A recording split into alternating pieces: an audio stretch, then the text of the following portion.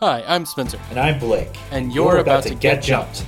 Welcome to episode 120 of Blake and Spencer Get Jumped, a weekly podcast where we watch the anime so you don't have to. But you should still totally watch the anime. This week on Get Jumped, we're watching Yu Yu Hakusho episodes 19 through 21, where the mist is alive. Yusuke uses the deadly shoes on hands technique, and Yusuke watches TV to give himself life. Yeah. So, if you really want to give yourself the best life possible, what you should do is you should watch 20 to 23.5 hours of TV a day. And if you do that in the right way, you will have the best life possible. That's what I do. Of somebody who has the best life, and that's how you do it. That's me. Let's jump in.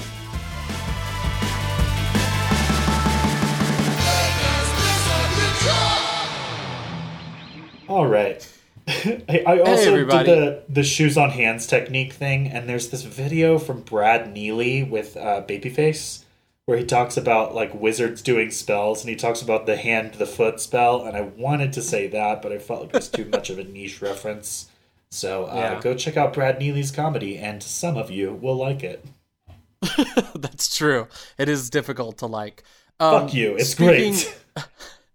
Speaking of things that are very intense this week, we just wanted to do a quick moment at the very beginning of the pod. Just really quick, there's been a lot of news in the United States as of late. The killing of George Floyd has led to protest, unrest, police violence on an unprecedented level. And as a comedy podcast about non-political media hosted by two white men, we wanted to speak our support without speaking for or over the voices that need to be heard right now. Yeah, so with that said, we would like to give our support to Black Lives Matter. If you would like to find out ways that you can support Black Lives Matter, or if you would like to learn more about who exactly Black Lives Matter is and what do they stand for, please visit blacklivesmatter.com. Yeah. Okay. With that being said, let's move forward to other random things. There has been anime news. Yeah. Okay. So, with a couple of things coming up inside of the show, first and foremost, we wanted to let people know about some exciting things. So the first one is that we are officially ranked for the first time inside of one of the databases, and it's the biggest one. Inside of Apple Podcasts, under animation and manga, we are ranked in the top 20, which is super exciting. I looked at it and I was just like, holy crap. So that is big news. The second thing that we wanted to do on here is announce that we love the artist that did our new artwork. It's so good. It's so good. It's so cute. Yeah. I want it as a sticker or maybe a shirt. I don't know. Yeah, so we wanted to do a really quick shout out to the fantastic artists who worked on our artwork. If you want to find out more of their really badass work, you can find them at Galvasaur. That's Galvosaur. We also posted about it on Instagram and Twitter, so you can find it there. The artwork is just great. Blake is maybe a unnamed anime character from Naruto. And I am also cosplaying a Spike Spiegel in this, and seeing myself inside of an anime version of like a little chibi anime version of this just makes me want to immediately go as white guy Spike Spiegel next year to any anime convention that we go to, because I'm just like, oh, I look so good in chibi form. That'll surely translate to real life. Yeah, this art is very good. The artist, you should definitely check out their stuff. They have an Instagram. You can follow them and support them that way. But also, the artwork, it wasn't very expensive. So if you're like, I really like what they did, I wonder if they could do that for me. They can, and it won't cost that much. Yeah. So you should definitely go check them out. The next thing that we want to go over is a super exciting crossover episode that we're going to be doing. We have already recorded at this point. Huh? I was just being excited. Oh, God. You're the worst. You are. Interrupting my stream of thought with your... I'm normal. Anyways. So we did a crossover episode. We've already recorded it at this point, and we're going to be dropping that after this episode, and that is with the Anime Out of Context podcast. They're great if you haven't listened to them before. Basically the premise is Sean explores sometimes weird, sometimes wonderful, and always hilarious world of anime, and Remington tries to understand any of it. That's their tagline on their podcast. And it's basically like what you would imagine. It's one guy telling another guy about anime and them being like, what the fuck are you watching? There's also a pretty fun part at the beginning where Remington tries to guess what the anime is going to be about based off of the title and like the little information that he knows. And I like that because I feel like anime titles have just been long sentences describing exactly what's happening. But before that, it could go a lot of different ways, and it's really interesting to hear how he goes about it. I actually have only listened to the first episode in addition to the one that we listened, and I listened to it today.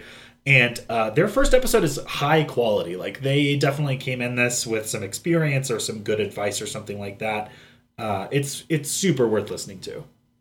Yeah, my first episode that I listened to of theirs, because I was trying to see if I ever wanted to watch this show, was episode 99 of theirs called Cells at Work, where they watch, or one of them watches Cells at Work and then explains it. And that show is difficult to explain, and also, it is as stupid as I thought it was going to be. And I was just like, oh, I don't want to watch this show. Cells it sounds at Work stupid. Is wild. It's like edutainment, but in an entertainment sphere. It's, if you don't know, Cells at Work is Japanese Osmosis Jones. It is an anthropomorphization of the like blood cells and different things inside of your body.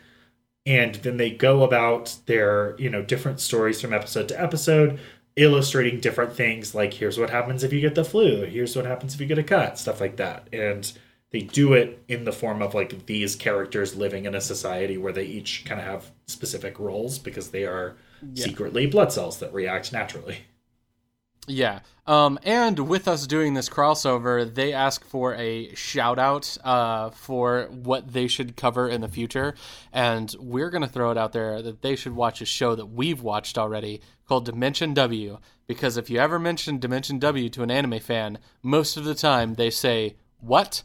And that should not be the response, because that show is way better than people give it credit for. Yeah. It did not get enough paid attention to. It should be watched, and it's only 12 episodes.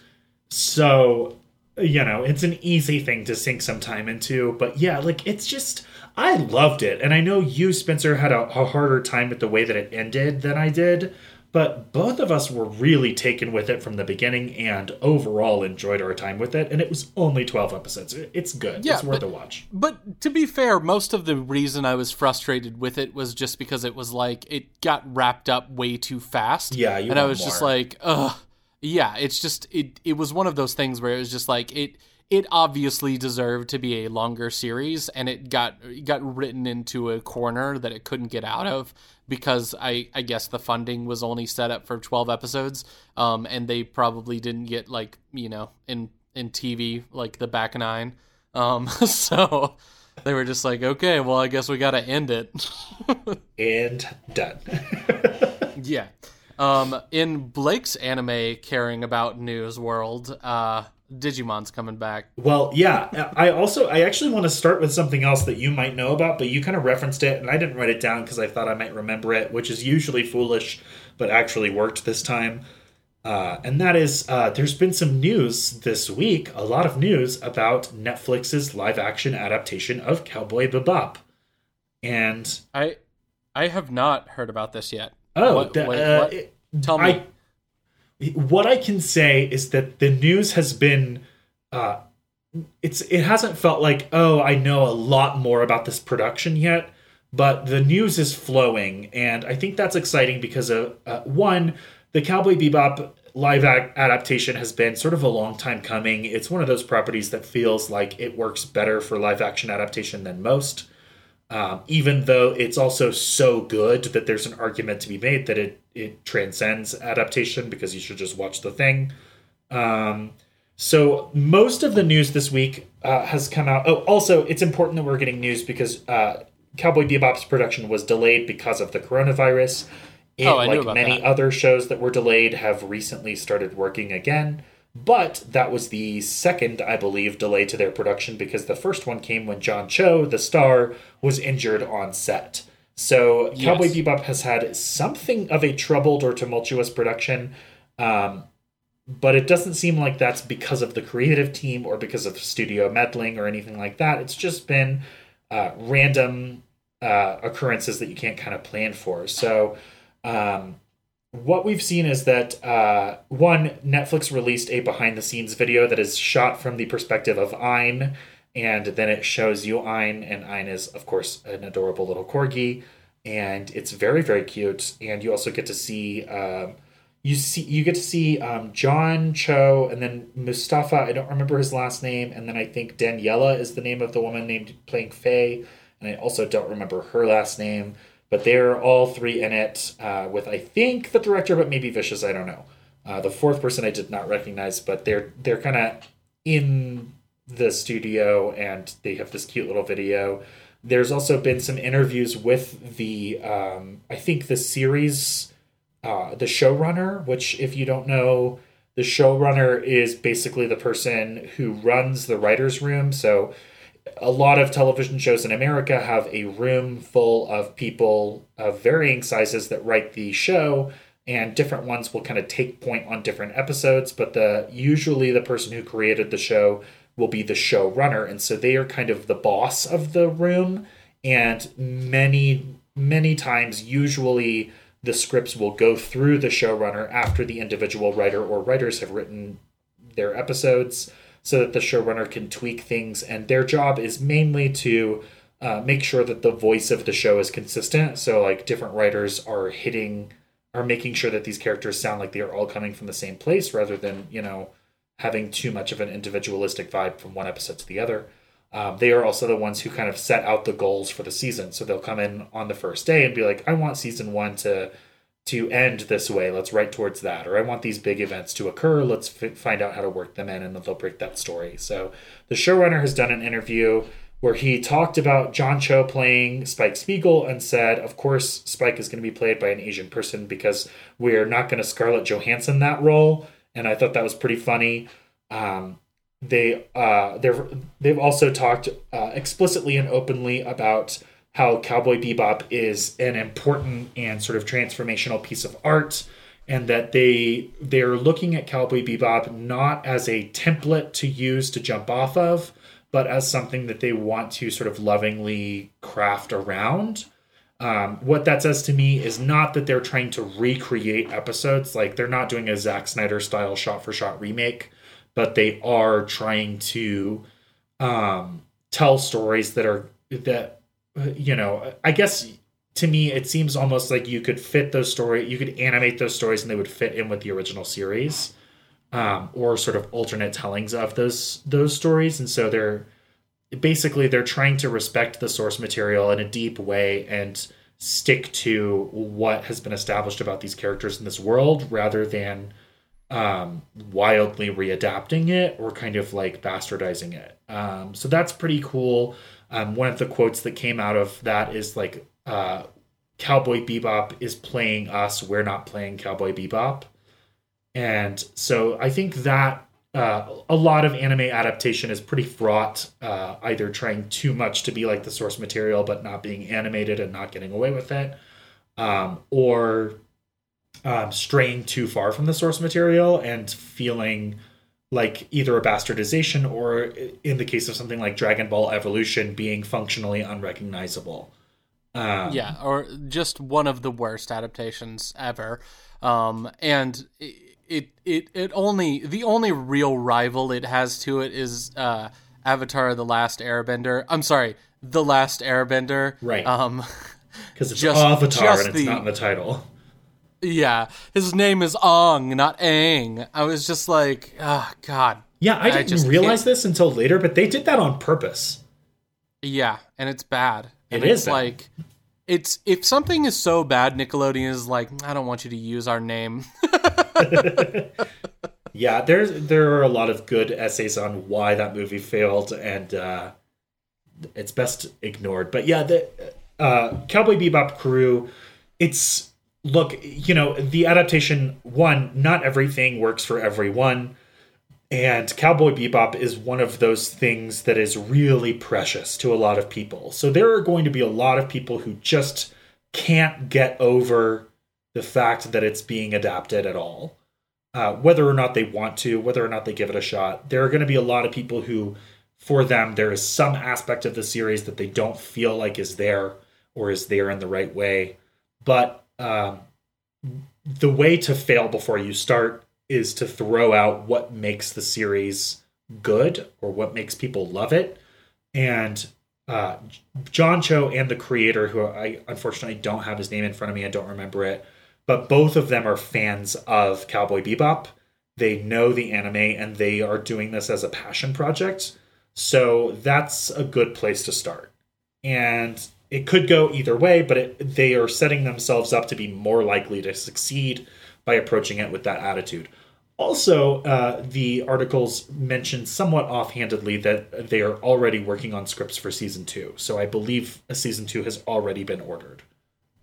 Yeah, and one of the quick things that I saw on Twitter where people were just raging already was they posted on there that they were like, and by the way, Faye's costume is going to be changed because a real human woman has to wear it. And I was just like, I have some thoughts about that. Number one, a real human woman can wear what Faye is currently wearing. Go check out the many, many cosplays of her that have been done in the world. I have seen many of them at conventions. Number two, that's fine. Costume choices can be changed inside of a world, and I get that in a world like this, they would be like, oh yeah, maybe just want to wear something that somebody might be comfortable in. But I'm just saying, like, don't shame Faye, y'all. Yeah, that's that's one of those things where we'll see. I think that Faye's, this comes up a lot in the X-Men with Emma Frost. She dresses really provocatively, but that's also part of her character. Faye's really similar. They're both women that use their sexuality and know what they're doing. Like, They know that they can distract people or get people to let their guard down if they dress in a provocative way, because there are cultural associations with women dressing provocatively that suggests, often unfairly, that those women are not very smart or not very focused, and men are easily distracted by visual stimuli, and so they're kind of doing a two-pronged attack on people's assumptions of them and getting their guards down. For Faye, that allows her to steal things. For Emma, that allows her to manipulate people, which I guess Faye does too, but in a different way.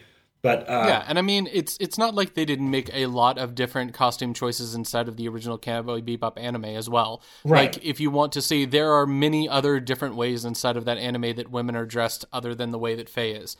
Faye is doing it for a reason. It's, I don't know, just a thought. She doesn't need to look exactly like her anime counterpart, but she should be recognizable, and some of that will start with them understanding that part of Faye's character is seduction as a manipulation tactic, and utilizing that in her costume choosing.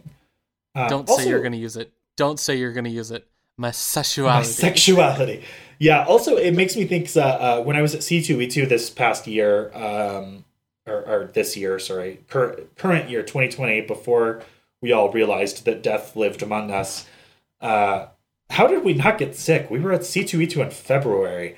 So you could have gotten sick, but you were asymptomatic, Blake. That's true. I also got really, really badly sick in February after my show, and I am suspicious. Yeah, just throwing it out there, y'all, that, like, there's a very interesting study that I was reading, and I think it was put out. I cannot remember who put it out. It was part of the Associated Press Newswire. I'm a news nerd sometimes, y'all. And I was reading on it, and one of the articles was just like they were interviewing a bunch of people that are like TSA agents. And these TSA agents were all coming back with these like positive antibody tests. And they were saying that they were basically not working inside of the airports, some of them since January. And they were like, yeah, this could have been going around the world since like December of last year. So if there is a possibility, if you were sick in the end of December into January or February, you may have had it. Yeah, like, my entire family got sick after my parents traveled to see my show.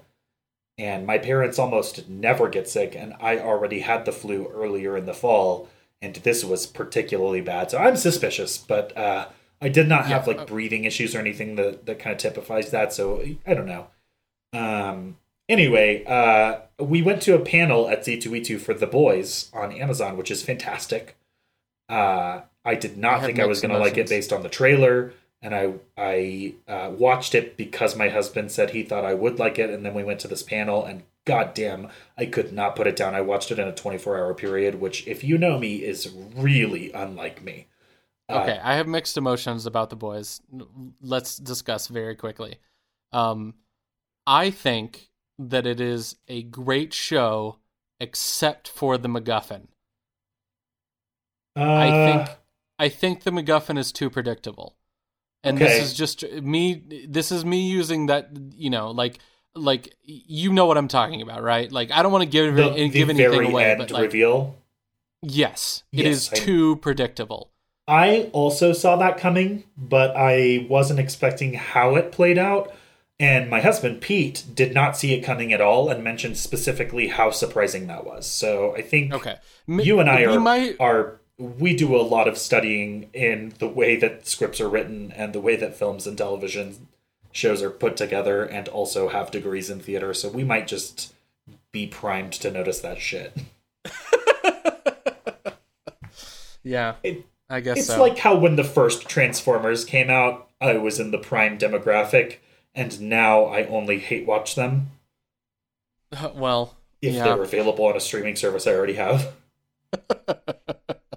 Yeah. I will say that I've had a couple of conversations with people about completely unwatchable movies in my opinion, and completely unwatchable series in my opinion, and like one of those was the people that are watching I think it's not The Great Show, which is Misfits. But it's the one about the superhero teen squad that's Hulu original.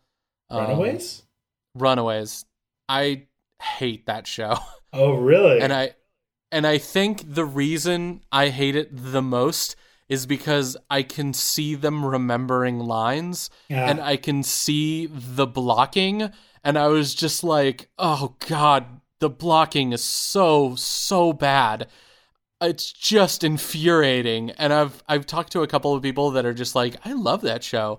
And I was like, yeah, but hold on. Let me see who else I can talk to. And I've talked to a couple of actor friends of mine that have worked on a lot of productions, and they're like, oh yeah, you can see it. It drives me crazy too. And I'm like, thank you. No group of people just stands in a straight line, and another people in a straight line, and it forms a V where they're facing each other. That doesn't make any sense. Well, I mean, it does when you're facing out. And no, they're cheating. Damn it, Blake. I watched the first season. I really enjoyed it. I'm in the middle of the second season, and I'm enjoying it noticeably less, but still on the enjoyment spectrum. And I intend to finish it at this point, since it's only 3 seasons long. But I remember I watched it with Steven, who's also a theater person. We both enjoyed it in the first season, but we also picked it up in the first episode, and we made it like a weekly event. So I think part of it was just like us enjoying having a thing and we kind of made like a night of it. And it's got some good CW style drama to it, which I definitely enjoy, and Spencer does not. But there are plenty of times where I'm like, that wasn't well acted, or that is clearly like it was like setting up something really obviously rather than them moving like people move. Yeah, it's like The Gifted, and how there's a lot of terrible acting and writing inside of it. It also makes me very, very frustrated that so many people have seen Runaways and so many people have seen Gifted, and not that many people have watched Preacher, and not a lot of people have watched oh god, what's the other one? Oh god. Well, I was expecting you to say Legion.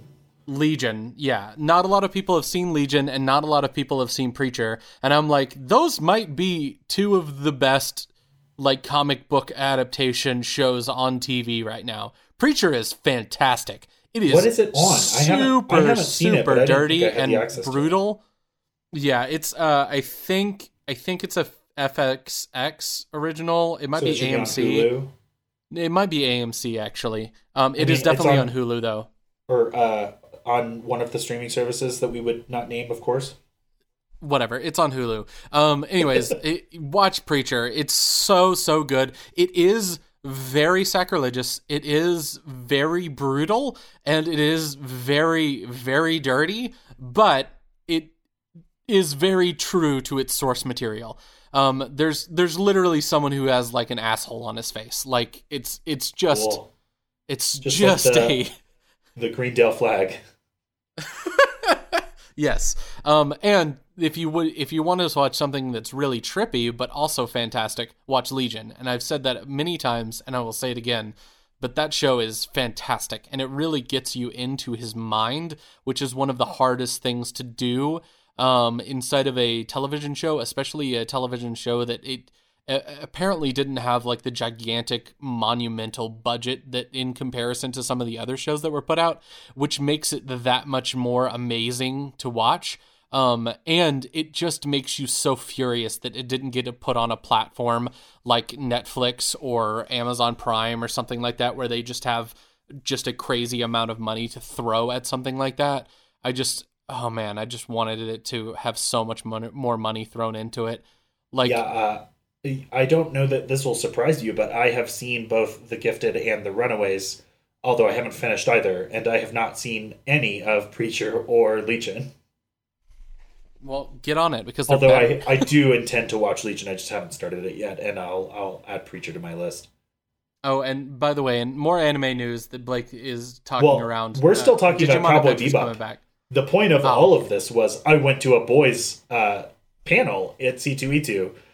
And the woman who plays Wonder Woman, whoever, I don't remember her character's name, but the Wonder Woman analog in The Boys, was talking about doing fight scenes in her costume and how it is so tight and restricting that she can't bend over when she's wearing it, and how challenging it is to like learn the choreography for a fight and then try to do that fight in costume. And a question came up later that was like, what's the thing that you like that is the most challenging for you? And both her and I think the guy that plays the Superman analog and maybe another person on the panel all said the costume. So there might be something in that to the statement about Faye's costume in the live action adaptation of Cowboy Bebop, of just how reasonable is it for her as a normal person that we need to be able to do stunts and shit to do all of that wearing these clothes. And that's the point I was trying to get to 18 hours ago.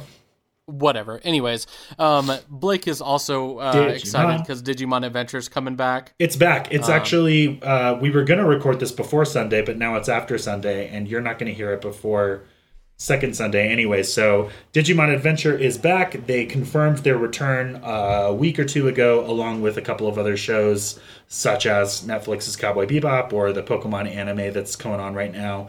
A lot of studios are returning to work. Digimon is doing so as well. And because they were only 3 episodes into the series, At the time that they went on hiatus, they are re-releasing those first 3 episodes. So the first episode re-premiered this Sunday, yesterday, June 7th. Yesterday for us, a week ago for you guys, a little bit less than a week ago, I guess, if you listen to this on the day it comes out. If you're listening to it on the day it comes out, the second episode will be re-premiering this weekend on Sunday. Then the third, I don't think it's been officially confirmed, but the 4th episode will follow thereafter. So that would be, I think, the end of June or the beginning of July would be the first new episode since the hiatus has come back. And it's real good. You should watch it. If you like Digimon at all, you should check it out. It's available now on streaming service that doesn't pay for us. Yeah. Anyways, the last piece of thing, we will have released this this week. We are dropping the new voting apparatus this week to vote in the new show from Soul that is replacing Soul Eater. So the suggestions so far have been Kill la Kill, Avatar: The Last Airbender, Irregular, Magic High School, and also one of the Fate series.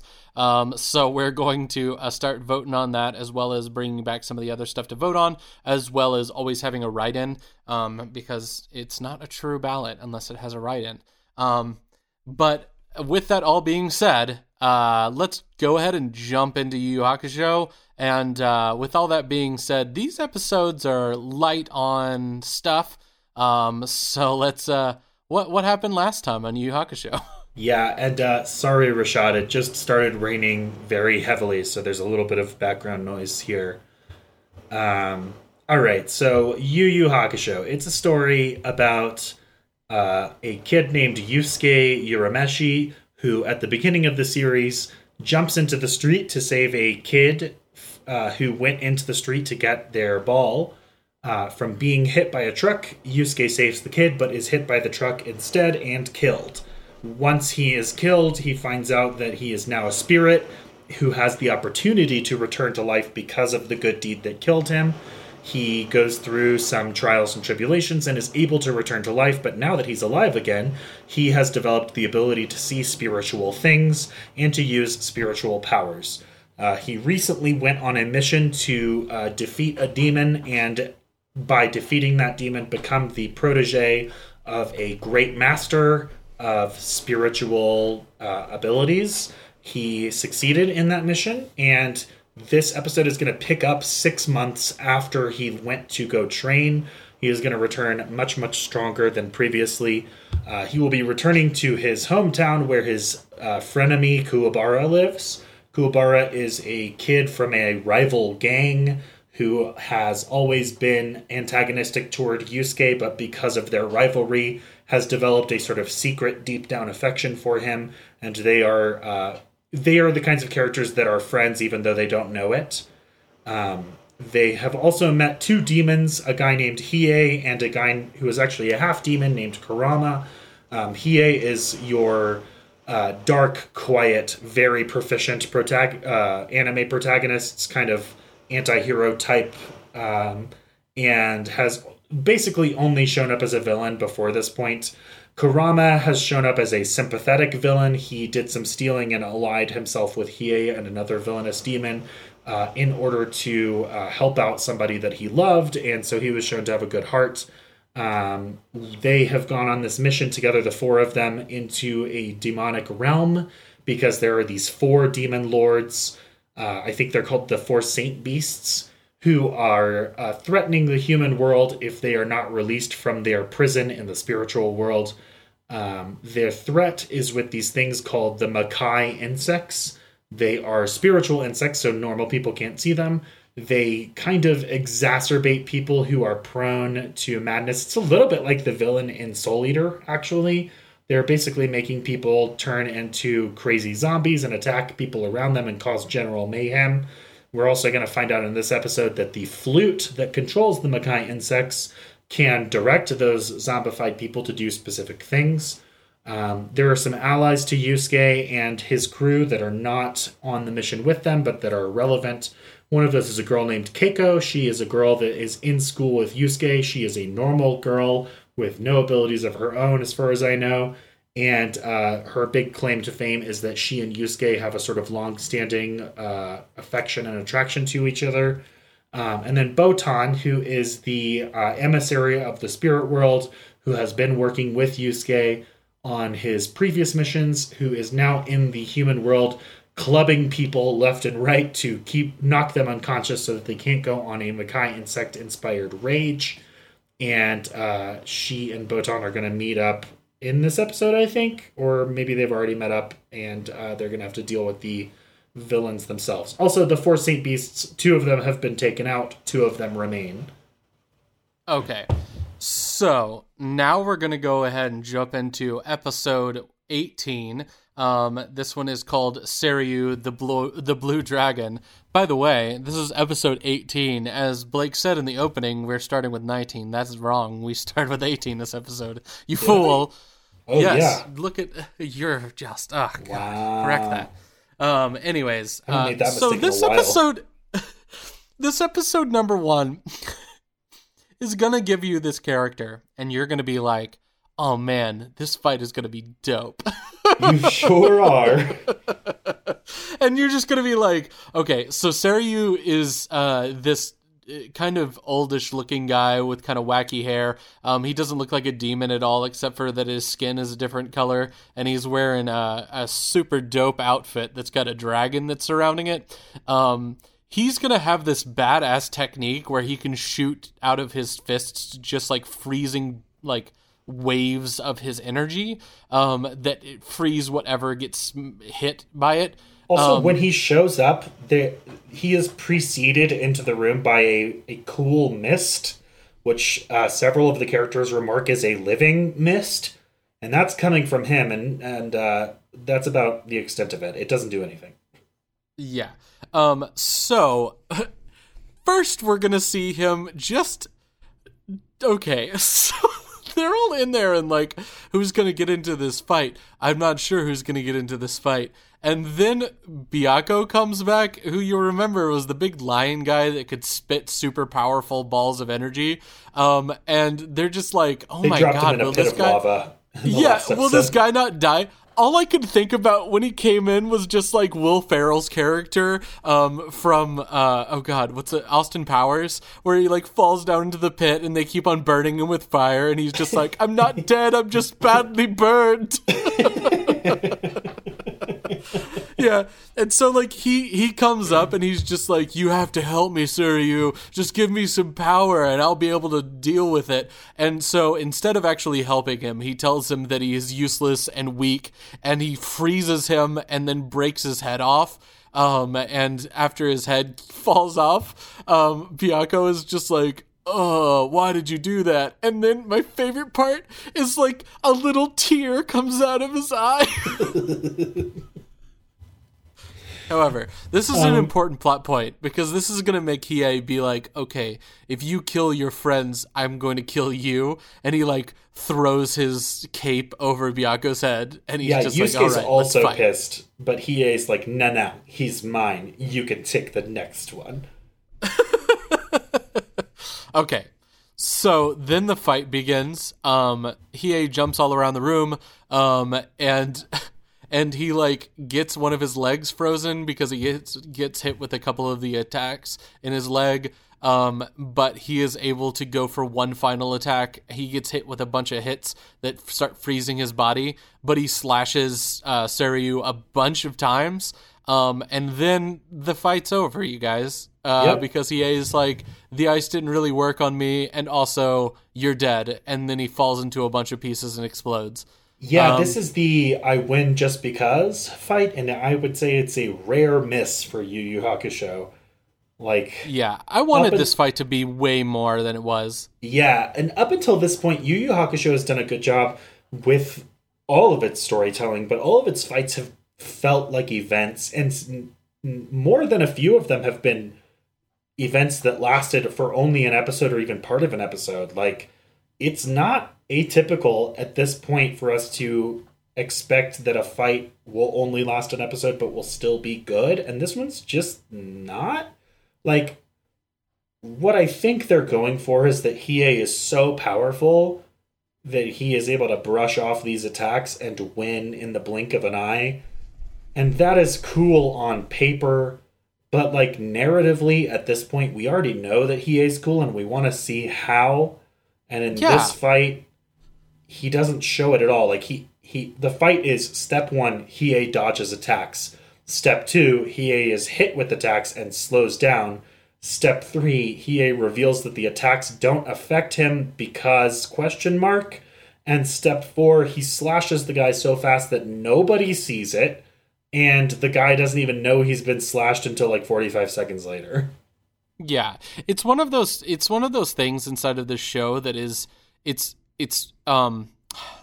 I think it's the problem that happens every once in a while inside of really good action, like really good action-based movies that do badass fight scenes but do them wrong. And the problem with them doing them where it is ended in a flash of light or it is ended in a flurry of fists coming together can best be exemplified by something that was said by Jackie Chan when he started talking about old samurai movies and old kung fu movies, because the way that Jackie Chan decided that he wanted to make his movies and make them more interesting is that he talks about a thing that's happened in theater for a really long time, which is if you punch somebody in the face inside of a show, you stop or you swing past at the last moment and the audience member will blink. So Jackie Chan was just like, you're expecting people to blink in these moments. We want to show them the hit and the aftermath of the hit so that it shows all of the different aspects of the fight sequence. If they happen too fast, it number one just gets missed. It's like if somebody wafted the smell of cookies at you and you're like, by the way, it's just a candle. It's just like, no, I wanted at least one. Give me at least one fight sequence. This one was just like the wafting smell of a candle. It happened in an instant and then was over. It's very frustrating for a show that is just extremely good in most other scenarios. Yeah, it's been hit after hit up until this point, maybe, and this is a rare miss, and we will move past it, and things will get better. I wasn't crazy about the fight with what's his name in the next couple of episodes either, but it was definitely returning to form. But yeah, the Jackie Chan thing, there's a good video on YouTube that I tried to look up, but YouTube doesn't want to work right now. So there's a really good video on how Jackie Chan does fight sequences. And one of the fascinating things about it is they juxtapose his movies that he made in China versus his movies that he made in America and other action movies in America. And it shows you that like action movies in America are like somebody will make a move and then the camera will cut before the move connects. And it will basically cut to another angle with the other character reacting to the hit. So you'd never see the hit. You just get the impression that they hit each other. It's kind of like when Saturday morning cartoons weren't allowed to show characters hitting each other. And so they would just blank out the screen. And with Jackie Chan, what blows the mind is that he would actually show the hit twice. So you would see them punch and then it would cut to the punch again. And it was like, you'll see them hit twice because the first hit takes you by surprise and the second hit makes you feel it. Yeah, and the first hit, you normally either look away or you blink because people don't like to see that violence come into play. And so if you want to like make it resonate, you put it like that. And it's just a fascinating thing to do. Anyways, that takes us to the end of the episode where they're just like, Hiei, you're a badass. And then it is revealed that the lead of the Saint Beast, the leader of the Saint Beast, also has a super annoying bird. God, I did not like the voice acting on this. Yeah, her name is Marugu, and she is obnoxious. She is going to be like, oh, by the way, this girl that Yusuke is in love with is his weakness. And that takes us into episode 19. Episode 19 is called Suzaku, Leader of the Beasts. And I'm going to throw it out there that episode 20 and 21 are going to follow up on this because, So episode 20 is 7 Ways to Die, and then episode 21 is Yusuke's Sacrifice. So let's just let's take a brief moment to go and figure out what's happening in the world right now. First and foremost, Keiko is running away from these horrible people that are possessed by these monster bugs. And we are going to get Botan, who is coming to help and just beating the ever-living hell out of people with baseball bats. She is really just knocking it out of the park. But anyways, Keiko and Keiko is going to be trapped eventually, and they are almost going to be killed, and that's basically all you need to know about them. You're going to see a lot of sequences where they're running, and they're running, and they're running, and they're running. Oh my god. And they're just like scared, and they're also running. They are... Right. They're perpetually running, hiding, or fighting, and it's just not a lot. I don't know. It felt a little fillery because it was just like, it felt less like a sequence that was moving along on its own and more like the thing we cut to when we needed to have a cut in the fight that we were actually watching. And it's like, this kind of harkens back to what we were saying earlier about how Spencer and I maybe notice these things more than other people, but like, it's pretty transparently just a device to heighten the tension. Yeah. Weirdly, Suzaku sometimes is going to also use this device. Huh? Yeah, it works sometimes. Yeah, definitely. So Suzaku knows that Keiko is Yusuke's weakness because Marugu, the annoying bird, told him. And so he's going to set up a TV in his room, a big screen to show what's happening with Keiko. And I guess it's showing from the perspective of his zombie slaves. What it's actually doing, and what happens so many times in media, is that it's showing us the shots of what's happening rather than like a reasonable expectation of some sort of camera or point of view hijacking. Like, it's spirit powers. It's spirit powers. Sometimes we see things and I'm like, how does he know that? What? Blake, it's spirit powers. It's spirit powers, Blake. That's how it works. Spirit powers. Look, they're watching a TV on a gigantic magic mirror on the wall. That's true. The reason it stands out to me is because at some point there's going to be a she's dead fake out, and it's because they hid in a closet, except they didn't actually hide in the closet. They just trapped her scarf in the closed doors of the closet to make it look like she hid in there. And when the zombies break into the room, they stab the closet with mop handles and stuff, and everyone thinks that Keiko and Botan have been killed. And we saw on Suzaku's TV them getting into the closet, and then later Suzaku is surprised when they're still alive. So it is not clear what they're actually seeing, because what we're seeing on the TV is shots from this episode. Yeah, plot-based camera angles in Spirit World. Anyways, so Suzaku and definitely. Yusuke don't have their fight already, because first they need to come up with a MacGuffin to keep the rest of the characters away from this fight, because Hiei has just showed that he's so powerful he can kill everybody immediately on contact, so we have to keep him down low. And so the way that they do this is by putting a whole bunch of zombie plant people in front of the characters that they can't fight through fast enough, and they know that Keiko is in trouble, so Yusuke has to jump off of their back so that he can go into the tower first and go fight against Suzaku. They do that. We're going to cut to a bunch of times where they're trying to fight their way up the stairs. They're never going to make it up the stairs in time, by the way. This is also tension-rising so don't worry about them. Yeah, there was a nice moment with Hiei, and Yusuke makes a comment after his fight with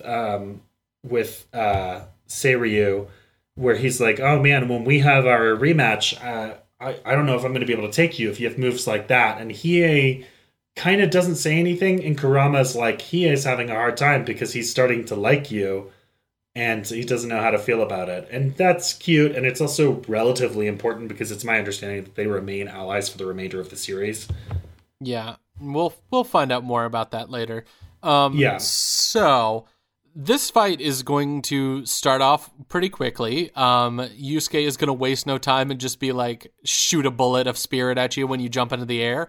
And he is going to knock it off with one hand. We are going to find out later that it actually clipped his little weird antenna thing that is just part of his hair. This. That's going to be relatively important later. This is the solution to the fight and also a huge plot hole. I know. Anyways, the other thing that is going to be revealed is that Suzaku has two abilities. First ability, I can shoot lightning things at you that make you hurt real bad, but don't actually kill you. That is what he's going to use. It's because he's holding back. Yeah. So Yusuke's going to get hit by this and just be like, oh God, it hurts. But then he's going to be like, okay. Oh, he says, "Oh God, it hurts," and I'm not going to do it again. Anyways, so Suzaku is then going to be like, "Okay, this is a lightning technique," and sort of give stuff away. So Yusuke is just like, "I'm going to put my shoes on my hands," and so Suzaku's that's not going to stop it. It's not real lightning, you moron. And he goes to shoot him again. But it turns out that what he was really doing was hiding the fact that he was powering up the spirit attack inside of his hands. And he gets close enough to Suzaku to shoot Suzaku and punch him. And he knocks Suzaku back, and Suzaku has to use his second ability. Yeah, his second ability is Shadow Clone no Jutsu. Oh my God. As soon as he did it, I was just like, oh God.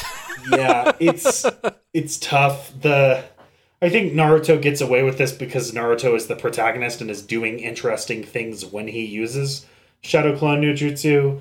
And, there's an episode of Hunter x Hunter where the guy, his ability is to create a clone of himself. Like, cloning yourself can be an interesting ability, and it just doesn't work for me here. Yeah.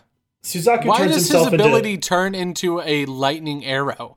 I never understood that in this thing. I'm like, before he shot it out of his hand like the same sort of attack that Yusuke has, but now he's like, it's an arrow instead because I guess that looks cooler.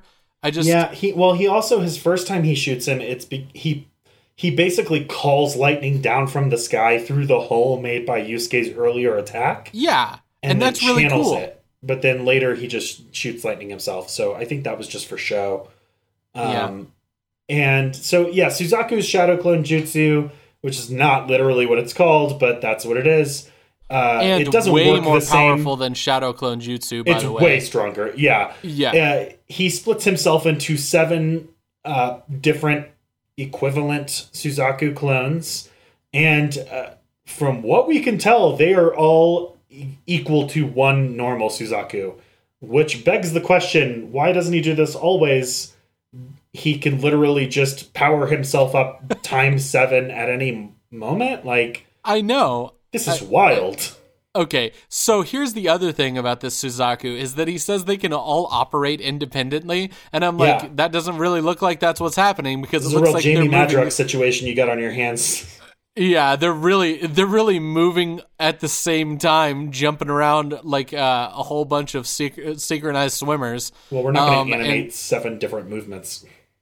Yeah, for real. Anyways, so they're going to jump up into the air and shoot Yusuke. Yusuke's going to be able to block some, but not all. He's going to eventually knock all of them to the ground with his shotgun blast. He finds his additional power when he thinks back about how mean Genkai was to him. Yeah, she literally contacts him psychically. Yeah. Genkai is just like, remember, don't be an idiot. And he's just like, shut up, Genkai! This also happens at the point, so this happens exactly when it seems that Keiko and Botan have been killed, and Yusuke is demoralized, and Suzaku is gloating and is preparing to kill him. And Genkai, who is Yusuke's teacher that he just finished training with, contacts him psychically from far away, from both Yusuke and Keiko, to be like, she's obviously still alive, you're an idiot, stop acting like this. I'm like, damn, girl, what? How much can you see? Is this some Santa Claus shit? Like, what's happening? Genkai, the Santa Claus of this world. She sees you when you're sleeping. She sees you when you're awake. She probably sees when you do things that you're not supposed to be doing. Yeah. Don't. Man, Genkai's real gross in this scenario, and so also is Santa. So is Santa. Santa has some serious boundary issues. Yeah. Anyways, so it turns out this ability after Suzaku gets hit is insanely powerful, because the other thing that he can do is reabsorb himself after he was split into 7 into one form, and that form can regenerate, and then with no downtime, he can then re-separate himself again and still have as much power. Yeah, this is the Cauldron's familiar Witch's Oven bullshit combo.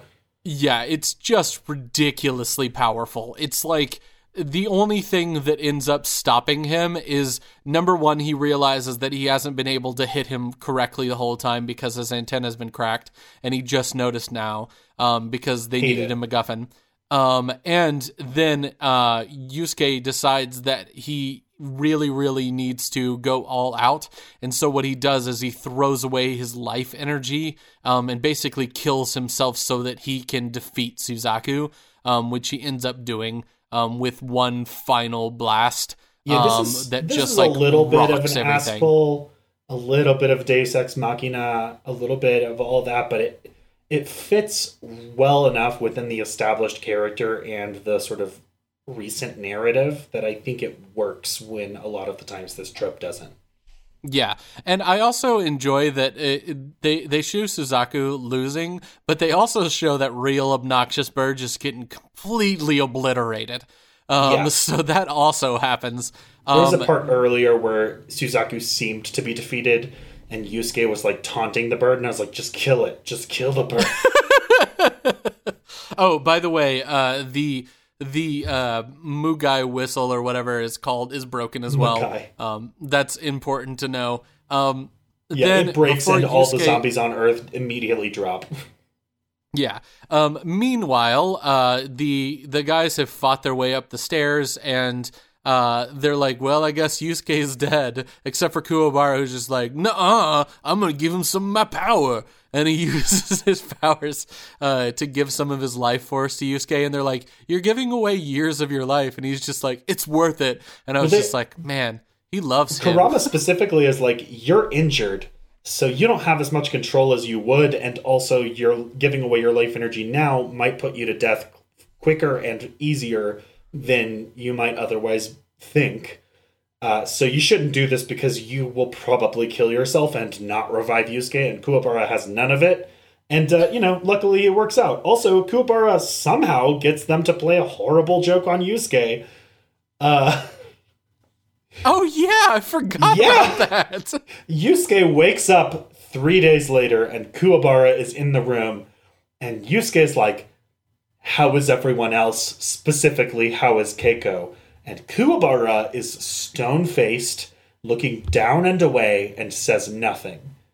And Yusuke obviously infers that they are dead, and then and Kurama's in there, and Kurama is a really nice, honest person.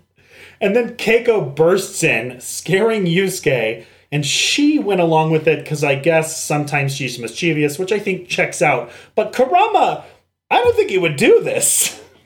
Why I think he would just be like, he was like, do you understand who I am? I am someone who sacrificed my life for my adopted mother inside of this world, and you're gonna play this messed up fucking joke on him. This is so messed up. Anyways, that's how these episodes end. Everybody is laughing, and that's the end of this arc with the spirit beasts. These were the worst Yu Yu Hakusho episodes so far. And, unfortunately, were worse than the first part of this arc, which we covered in our last Yu Yu Hakusho episode. And maybe you won't feel that way, but they just didn't work for me. And I don't think they're bad. I just think they're missing the things that the show usually has and the things that I usually like. Yeah. Anyways, join us after the credits, and we'll talk about what's coming on next time. Blake and Spencer Get Jumped is made by Forever Summer Productions. With sound editing done by Rashad English. He's our level 10 sound wizard. Level 10? That's a lot of new levels. Well, he's been out in the waste grinding and killing low-level monsters to level up. That checks out. Our podcast is ad-free, and if you want to keep it that way too, please consider supporting us on Patreon. Follow us on Twitter at B&S-Get-Jumped. Like us on Facebook at facebook.com/Blake and Spencer Get Jumped. Or talk to us on Reddit at reddit.com/r/getjumped. If you like the show, please like, subscribe, and leave a review. Reviews help other listeners find our show. New episodes come out every week on your favorite podcast platform. And hey, thanks for listening.